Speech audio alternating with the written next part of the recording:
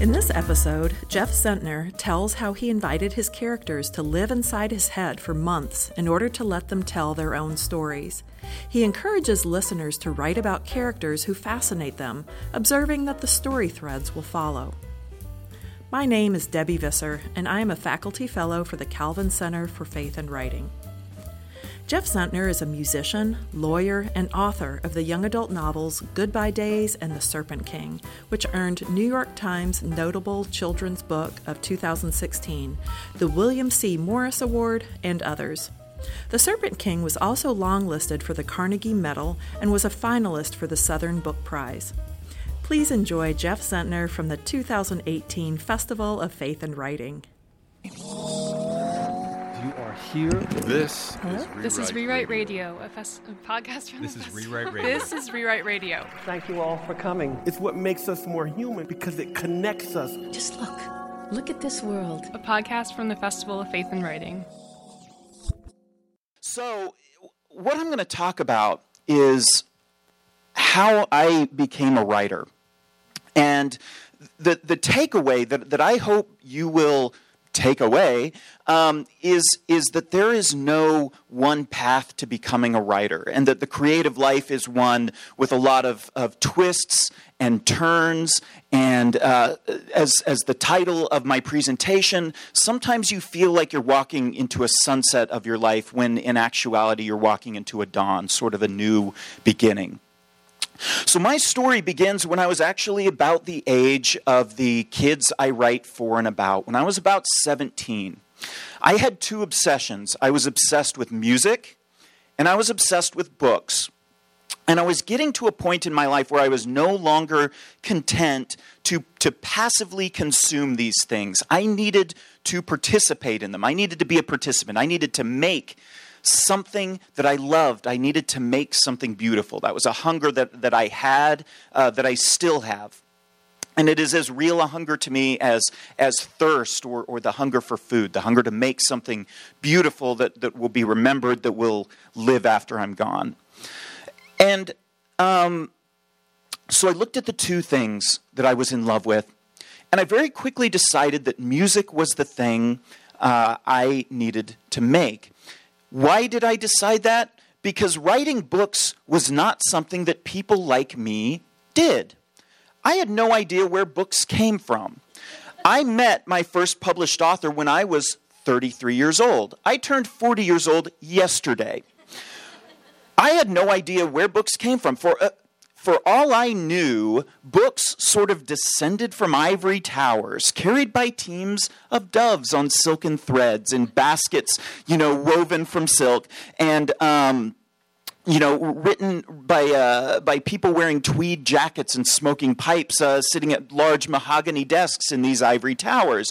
And on the walls behind them were Ivy League degrees, and they were scions of important, publishing families and creative families. And they weren't kids like me who grew up in a small farm town and used to ride their bike to the local grocery store where they had books, and that's where I could sit in the aisle at the grocery store cross-legged and read Stephen King books, which I was not allowed to read because I grew up in a very religious household where I was not allowed to read Stephen King books. So I loved books. I worked at a bookstore when I was in high school and college. I loved books. Didn't know where books came from, ergo, I was not going to become a writer of books. So I did what I could do, which was to go out and buy a guitar. I went out and bought a guitar, I took it home, and I started practicing, and I practiced for hours a day, every day, 6-7 hours a day, until my fingers bled and my wrists ached. And I got good at the guitar, and I got feeling good enough that when I was in my early 20s, I moved to Nashville to try to make a life in music. So I started a band, and I toured with the band, and I would perform, and I wrote songs, and I recorded songs, and I did all the things that I thought you needed to do to be a professional musician, make a life in music. So that was all going great, and I was having a great time, fantastic time. And then I hit age 30, and I had this sort of sobering epiphany one day, which is this: if you haven't made it big in music professionally by the time you're 30, you probably will not. Okay, now some of you are saying, but what about Steven Tyler of Aerosmith, who is 99 years old this May? How, sir, is it that he is able to be in music after age 30? And the answer to that is, well, he was 22 when he was performing in arenas wearing leather pants. So, therefore, he gets to be 99 years old next May and still performing music. But here I am. I'm 30. I am painfully obscure despite my best efforts. And I haven't made it big. So that's a problem, right? That's a problem. But I'm no quitter, okay? I've heard all the inspirational stories about people continuing to chase their dreams in spite of everything. So I'm not a quitter, and I keep plugging away at it for a few more years until I'm 33. And that's when it really sets in, that this is not going to happen, right? Because if you haven't made it big, if very few musicians make it big after they're 30, well, exponentially fewer make it big after they're 33, and it just keeps narrowing and narrowing. And that's when I realized that sometimes your dreams will die. Your dreams will simply wither on the vine and, fall off the vine and turn to dust and be blown away in the wind and trampled underfoot. Anyway, thank you all for coming today. I'll be signing out here, I'm going to commit to that bit one of these days. I really am. I give this talk at high schools, and I do actually walk off stage, and I just kind of enjoy watching the aghast librarians and teachers, like kind of looking at each other like, what do we do? What do we do?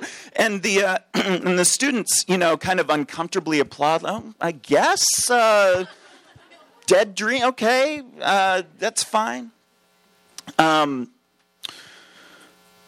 So I've got this basket filled with dead dreams. And so I go to the place where dreams go to die, which is law school. And I get a law degree. And I start working as a prosecutor for the state of Tennessee. That is actually the job I currently hold. I have, as we speak, a desk filled with autopsy photos. So that's what I'm going to go home to on Monday. So I really, on the weekends, I deal with the best that humanity has to offer. People who like to come hear people talk about books and how they became a writer. And then I get up and I go to work on Monday and I deal with people who like to kill other people. So there's kind of a wide gulf there in the sort of experiences I have. Maybe someday I'll get some middle ground in there. People who are somewhere between people who like to get up on a wet Saturday morning and hear people talk about books and people who literally murder other people. Just find somebody like right kind of in the middle of that sort of deal. But so far that's what I've got. So I start working as a prosecutor, and I haven't totally kind of shut myself of music, right? I still feel the urge to make music and maybe to pass music on to somebody who can do with it what I couldn't. So I start volunteering at a music camp for teenagers called Tennessee Teen Rock Camp. And there's a sister organization called Southern Girls Rock Camp.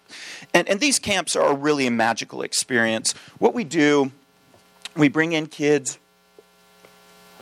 ages 10 to 18, and we sit them down on a Monday morning, and we say, okay, what instrument do you want to play? Now, a lot of these kids have never touched any musical instrument before this week, and we say, what instrument do you want to play? And they tell us, and we get them into classes for their instrument. I used to teach guitar, and we form them into bands. They don't get to choose what band they're in. We put them in bands together, because that's a valuable lesson, learning how to work with and create with people you wouldn't ordinarily choose to.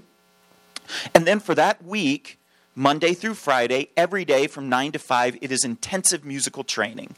Classes about how to play their instrument, classes about how to write songs, classes about how to record, classes about how to book a tour, how to, turn the dials on an amplifier. All of the things you need to know to be a performing rock musician, we teach these kids. And then on Saturday, we put them on a stage in one of Nashville's bigger venues, and with full lights and sound, they perform for an audience of hundreds of people. These shows always sell out. They're a staple of the community for hundreds of people, and some of them have never touched a musical instrument in their lives before that Saturday. Okay? I'm seeing, hearing people going, wow, it is wow. It is a wow experience. It is so magical. And I sit off stage and I help them tune their guitars before they go on stage. And it's just a truly magical experience.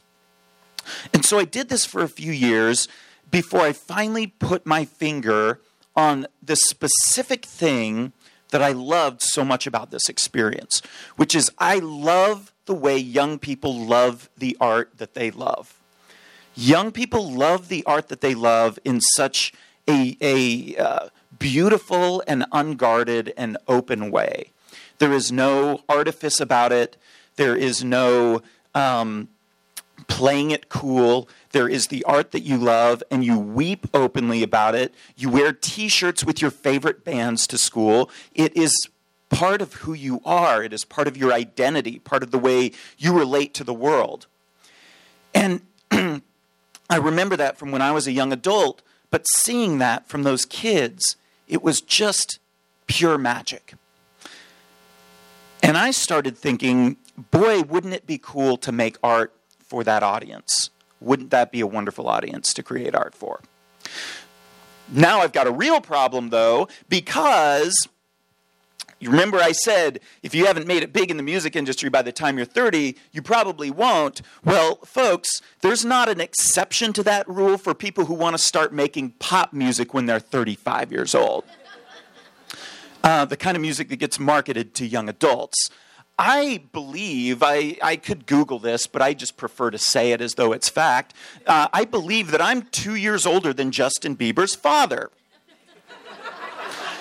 That being the case, I'm not a likely candidate to be able to make music that gets marketed to young adults. So what am I going to do? Here's the audience I want to make art for.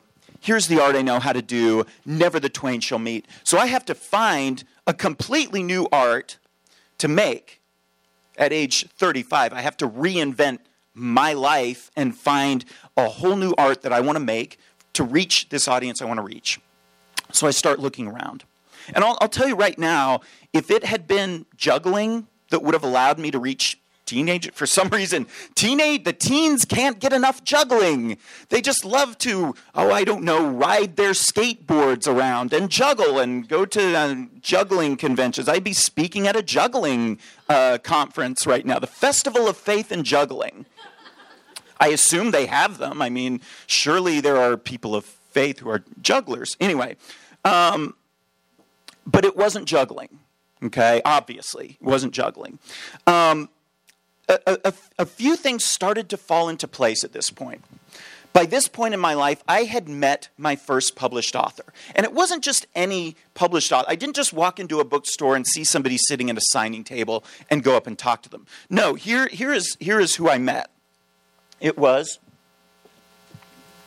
a friend of mine who I watched go from being a librarian with a manuscript in the works to getting an agent, to getting a publisher, to becoming a New York Times best-selling author. I watched every step of that progression from the very beginning. And that got some wheels turning in my head because it got me thinking, if she's friends with me, there are two possibilities. Possibility A is that she considers me roughly an intellectual equal, somebody who she can talk to, somebody, who can talk about stories with.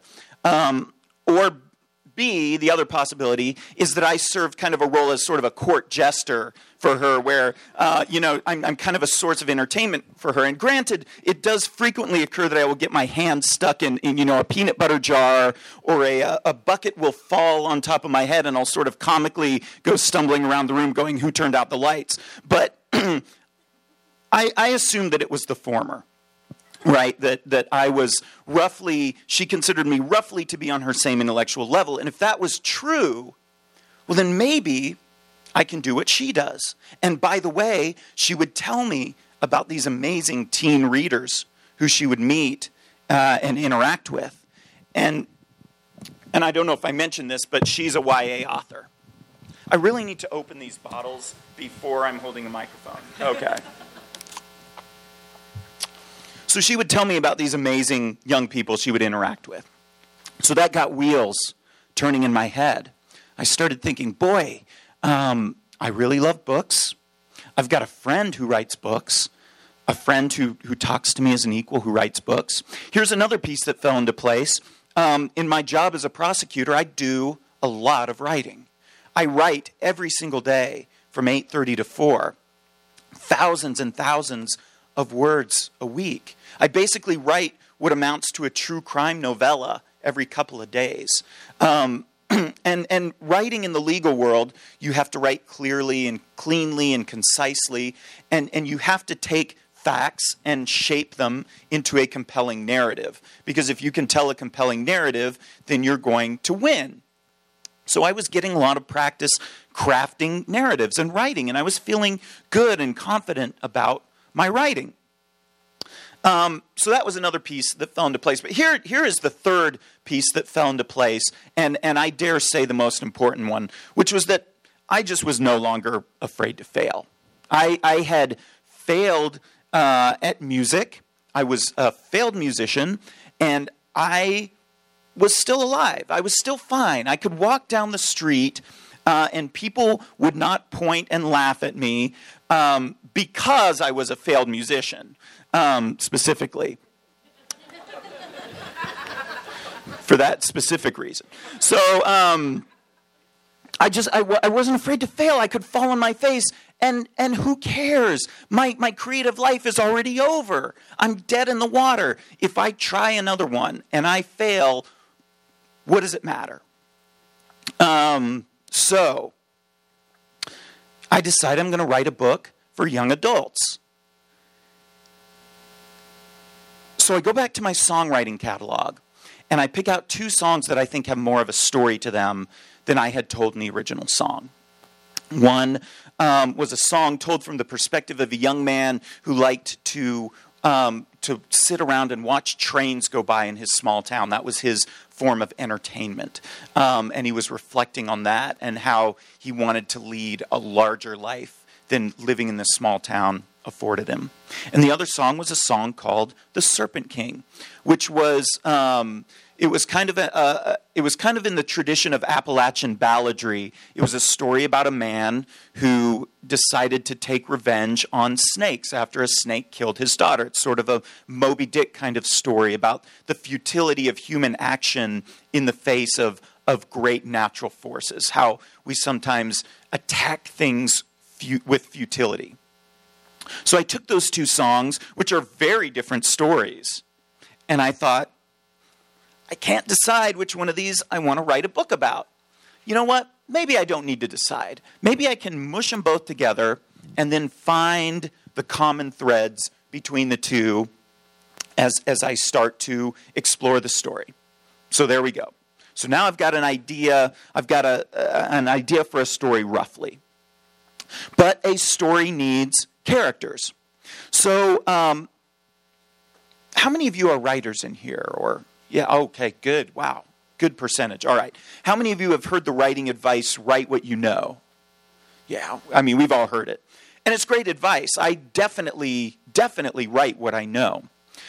But here's the writing advice that I gave to myself at that point, and that I now give to you, which is to write who fascinates you.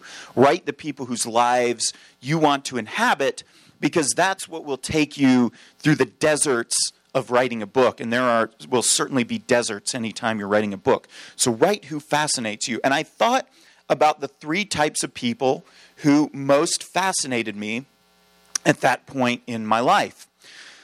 Type of person number 1 was a type of person I encountered a lot in Nashville. People who grew up in these small towns in the rural South, and they were musicians. They learned how to play in their churches, in their praise bands. So they would play guitar or drums or bass. And this musical education, to be able to play in church, led them to love music generally. And so they would find themselves loving music that kind of made them a misfit in these small towns in the rural South, you know. Just nobody else was into it. And then they would move to Nashville as soon as they could at age 18, and they would find their community. They would find their other musicians and the other people who kind of grew up the way they did, and they would have a rich and full life at that point. So I wanted to know their story before they came to Nashville. I wanted to tell that story. So that's type of person number one. Type of person number two. How many of you either follow on some social media platform, be it YouTube or Instagram or what have you, or know somebody, a kid or somebody who follows on a social media platform, someone who is a teenager who has thousands, if not millions, of followers? My son is 8 years old, and his top 10 favorite TV shows are all people on YouTube from Sweden who are like 16 who play Minecraft and unwrap packages, okay? So we live in an amazing time for teenagers to be able to make their voices heard, whether they're talking about Minecraft or whether they're talking about something else. There is an ability now for teenagers to reach so many people. Just from their bedrooms, they can create these massive things. And that was fascinating to me. You know, somebody who grew up as a teenager, our idea of fun was sort of to stand in a circle around, I don't know, a barrel and sort of bang on the top of it with sticks rhythmically, until our arms got tired. We just didn't have a way of reaching the world the way teenagers now do.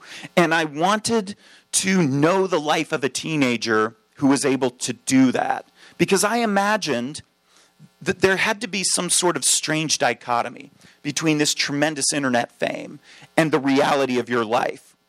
And it was very easy for me to imagine the circumstances under which a young person who created a vast internet following, that would not provide them with any sort of social cachet in their own high school. And that sort of divide intrigued me, and I wanted to write a character like that. And the third type of character I wanted to write is a character that I encountered in real life. I would best describe this character as a redneck wizard. Here's what I mean by that. When I worked at the bookstore, these guys would come in, these big, burly, beefy guys, and they looked like construction workers. I mean, they would wear clothing that had, drywall mud on it and just ordinary mud and paint, and you could tell that they were working with their hands. And they would come in always at the end of a day, like around 6 o'clock, so you knew they were coming off work, and they would go right over to the fantasy section of the bookstore. They would go get a big stack of pulp fantasy books. At the time it was the Dragonlance novels that were huge. And they would go get a big stack of these Dragonlance novels and just plop them down on the counter. And they'd have 12 books there. And they'd be like, well, there's my reading for the week. And I'd laugh. I'd think they were joking because, who is going and hanging drywall all day or, operating a backhoe, whatever they do, and then going home and reading multiple books in an evening. Who's doing that? Well, they weren't joking. They were like, no, really, this is my reading for the week. This is my life. And you would start to notice little details, wonderful little details about these guys. Like one of them would come in and he'd, wear his Carhartt jacket with the hood and his John Deere hat. But then he wore this dragon necklace where the dragon was kind of one of those cheap Renaissance Festival dragon necklaces where the dragon's holding the little crystal ball. And I just thought that was such a lovely detail, and it was so kind of moving to me and interesting to me how complex people are and how they defy our expectations. And so I wanted to write a character like that who was so kind of defiant of expectations. Okay. Oh, and here's the other thing. once more, I couldn't decide, just like with my ideas for the novel, I couldn't decide which of these 3 characters I wanted to write a novel about. I thought any one of them were worthy of their own novel. Any one of them were a worthy main character. And I thought, you know what? I'm not going to decide on this either. Because the real beauty of writing characters, misfit characters, in a small town in the rural South, which is what I intended these characters to be, is that you don't get to choose your friends as a misfit. If you live in a big city, well, if you're a misfit because you like skateboarding, you can hang out with the other skateboarding misfits. Or you can, if you like anime, you can hang out with the other anime misfits. Or if you like heavy metal, you can hang out with the other heavy metal misfits. And it's fine. You can find your little group. If you grow up in a small town in the rural South, skateboarding misfit hangs out with anime misfit, hangs out with heavy metal misfit, hangs out with collects bugs in a jar misfit, because you don't have those choices. So you end up with very different people hanging out with each other and forming these wonderful bonds of friendship because there's no one else who will have them. The only place they fit in is with each other. So that's the story I wanted to write. Okay. I've got these characters. I've got this story. Now it's time to write a novel. I don't know how to write a novel. I really still don't know how to write a novel. My process looks approximately like this. I'll just do a little interpretive dance for you, how my novels come into the world. So it kind of starts in fetal position like this, and it's like, I don't know. Appears. And that goes out into the world, and I go back into fetal position once more, and then I don't know what and then another novel appears. And here's how that happens. So I realized I didn't know how to write a novel. I've never had a creative writing class in my life. I thought, if I can get these characters to tell me their story, maybe I can do this. Because here's the deal. I could not tell any of you your story. I could not sit down across from any of you and say, let me tell you about yourself. Let me tell you your story. I couldn't do that. What I could definitely do is sit across from you and say, tell me your story, and I'll write it down. And I could do that. If I could know these characters well enough to sit across from them at a table and say, tell me your story, then I can write it down. So I invited these characters into my head.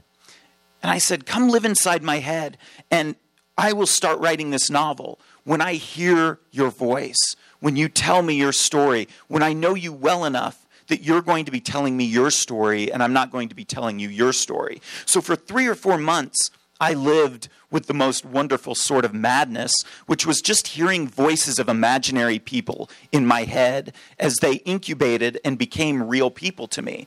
I would visit them in line at the grocery store. I would visit them while I was at a meeting at work. I would visit them while I was sitting in church, supposed to be paying attention. And they would just be talking to me and telling me about themselves.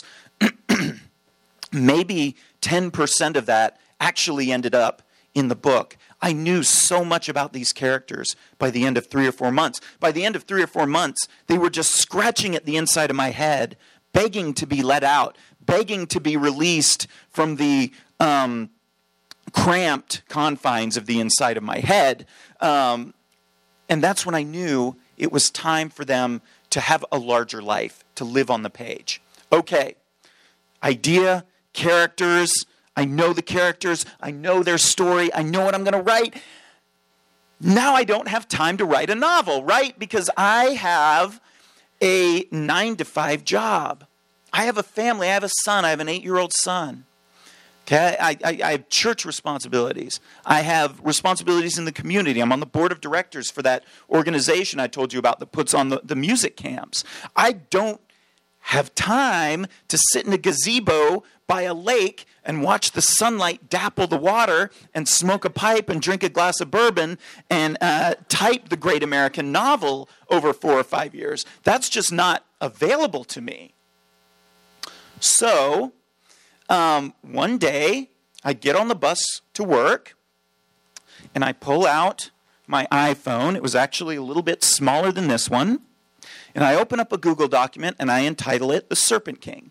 And I start typing with my right thumb. Always only with my right thumb. I can't do both thumbs. And I start typing, and I do that all the way into work. I get to work, I put away my phone, I start walking the halls of death and mayhem and the dark corners of the human spirit. I get to lunchtime, pull out my red beans and rice that I eat every day for lunch, get my phone back out, and I start typing again. Lunchtime's over, put away my phone, re-enter the halls of mayhem and the dark corners of the human spirit, and my workday comes to an end. I get back on the bus, pull my phone back out, start typing again. Rinse and repeat for 25 days. From January 2013 to February, January 2013 to February, hang on a second. To February 2014. Sorry, you guys are having to watch me do something with numbers in public. That's not a good thing to have to see. That's really the sausage getting made. Nobody wants to see that. I did that for 25 days, and I came up with the first draft of this book, The Serpent King. Okay? Now, let me be clear. I did not write this book in 25 days. I wrote this book over the years that I spent writing songs and coming up with the idea. I wrote this book over the time that I observed these redneck wizards coming into my bookstore, the times that I observed my friends at rock camp who grew up in these small southern towns, the times that I would hear about these 12-year-old fashion bloggers who were being flown to London and Paris to meet with the heads of design houses because of their brilliance. It was the 4 months that I had these characters banging around in my head. All of that amounted to a situation where I could write out their story in 25 days on my phone on the bus. But I did not write their story in 25 days. I ended up getting an agent with that manuscript after giving it to a friend to read who had an agent. She passed it along to him. And in June of 2014, the book sold to Random House along with my second book called Goodbye Days. So, that is my long and twisty, windy story. What I hope you will take from it is that there are second acts in the creative life, in life in general, that nothing ever dies. If you have a desire to create, you may have to switch horses like I did. Like sometimes dreams will die, but there are new dreams that will rise up to replace them. Green things will grow up. So I want to just read maybe a short little passage from The Serpent King. I am, after all, at the Festival of Faith and Writing, so I want to read a passage where a character is recalling sort of a pivotal moment in his faith. And then after that, I'll leave it open to you guys for questions. So in this part, just set it up for you a little bit. Dill, Travis, and Lydia are my 3 main characters in The Serpent King. Dill is our musician who grew up in a family of Pentecostal snake handlers. Lydia is our fashion blogger, our internet famous fashion blogger.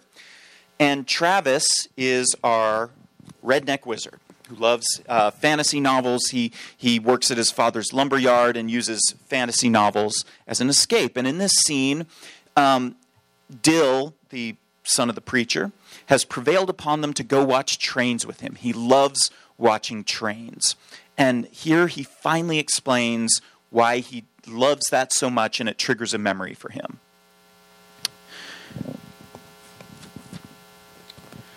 They sat on a picnic table near enough to the train tracks that when they heard a train coming, they could get close. Lydia checked her phone. Watching trains. Dill's version of YouTube. You know this is a very weird thing to do, yes? Said the girl currently wearing clothing from 5 different decades, Dill said. Ooh, touché, Lydia said. Should we ask the guy wearing a dragon necklace if he thinks it's weird, Dill asked. I don't think it's weird, Travis said. Trains and big machines are cool. Dill, why are you so into this? Lydia asked. Dill pondered. I'm trying to think of the least weird way to put it. Oh boy, Lydia said. Dill gathered himself. Okay. So when I watch trains, it makes me think about how much movement there is in the world. How every train has dozens of cars and every car has hundreds of parts, and all those parts and cars work day after day. And then there are all these other motions. People are born and die. Seasons change. Rivers flow to the sea. Earth circles the sun and the moon circles Earth. Everything whirring and spinning towards something. And I get to be part of it for a little while. The way I get to watch a train for a minute or two and then it's gone. And then Dill thought, the way I get to be part of your life before you're gone. And I'm left here watching trains pass me by too. His cheeks flushed and he looked at the ground, preparing himself for whatever clever thing Lydia had to say. Anyway, sorry, weird. He glanced over at her. She stared at the tracks. No, Lydia said, all teasing gone from her voice. Not weird. I mean, obviously, you're still generally weird. Let's don't get carried away, but that's not weird. Almost on cue, a train whistle sounded in the distance. As the train approached, they got up off the picnic table and stood near the tracks, close enough to feel the wind from the train. Dill experienced the familiar rapturous rush of excitement and adrenaline as it neared and began laying on the whistle. That rise as the clamor and energy of it built, threatening to overwhelm his senses until it was right upon him. He closed his eyes and listened to its various parts, wheels squealing on the rails, the chug, chug, chug of one of the cars. He absorbed its violence and brawn as it slithered past, a massive steel serpent. That pounding, pulsing din stirred something in him. He's 13 and standing at the front of his father's church with the rest of the praise band. He's wearing his too large electric guitar, playing as loud and fast as he can while the drums and bass jar the flimsy walls and low particle board ceiling of the tiny church. He makes mistakes left and right, but nobody notices because they're caught up in the Holy Spirit, and the walls also vibrate with the exalted and chaotic glossolalia of tongue speaking. Shoes and boots, muddy from the unpaved parking lot, stomp and make the floor quake. Several congregants, including Dill's mother, pound tambourines. Dill's father stands at the front of the congregation and raises a mason jar half filled with strychnine before taking a long swig, his eyes rolling back. He shakes his head, wipes his mouth, and shouts, "Hallelujah!" He hands it off to Dill's mother, who sips it like it's lemonade, passes it on, and goes back to beating her tambourine. Dill's father strips off his white dress shirt down to his undershirt. He stands with his arms outstretched. Supplicants approach him and put their hands on his veiny arms and bony shoulders, seeking healing from maladies real or imagined. A call goes up through the congregation, and 2 of the brothers do a shuffling dance down the center aisle, a wooden box containing a snake in each of their hands. They stop and set them on the ground, and Dill's father dances up to them, clapping his hands. They pull back the chicken wire lids on their hinges and reach into the boxes with hooked poles, pulling out 2 rattlesnakes and 2 copperheads. The brothers begin distributing them among the congregants like so many neckties. Brother McKinnon holds a rattler inches from his face, spraying it with spittle as he prays, daring the serpent to strike and test his faith. Dill plays faster, his heart thumping, sweating in the suffocating humidity of so many animated bodies pressed into one place. His father starts in his direction, carrying a copperhead draped around his neck. He stands in front of Dill and lifts the copperhead off himself. Dill's heart thrums in his ears. He stops playing. The bass player and the drummer keep on without him, playing ever more furiously. He's always been afraid of the snakes. He's never taken them up before, and he prays to God to cleanse his soul and to give him the faith if this is to be the hour. And these signs shall follow them that believe, and these signs shall follow them that believe. They shall take up serpents, and these signs shall follow them that believe. They shall take up serpents. His breath leaves him. His father reaches out to him with the thick, sinewy copperhead, and Dill extends his hands. He imagines how the snake will feel when he holds it. Cool, dry, sleek, pulsing with malevolent vitality. He meets his father's eyes. His father gives him a slight, sad smile and turns away, holding the snake above his head, triumphant, before handing it off to an elderly sister. Dill breathes again. He tries to pick up the rhythm, but he's shaking too badly. He's relieved but disappointed that his lack of faith shines through his skin. A week later, officers arrest his father.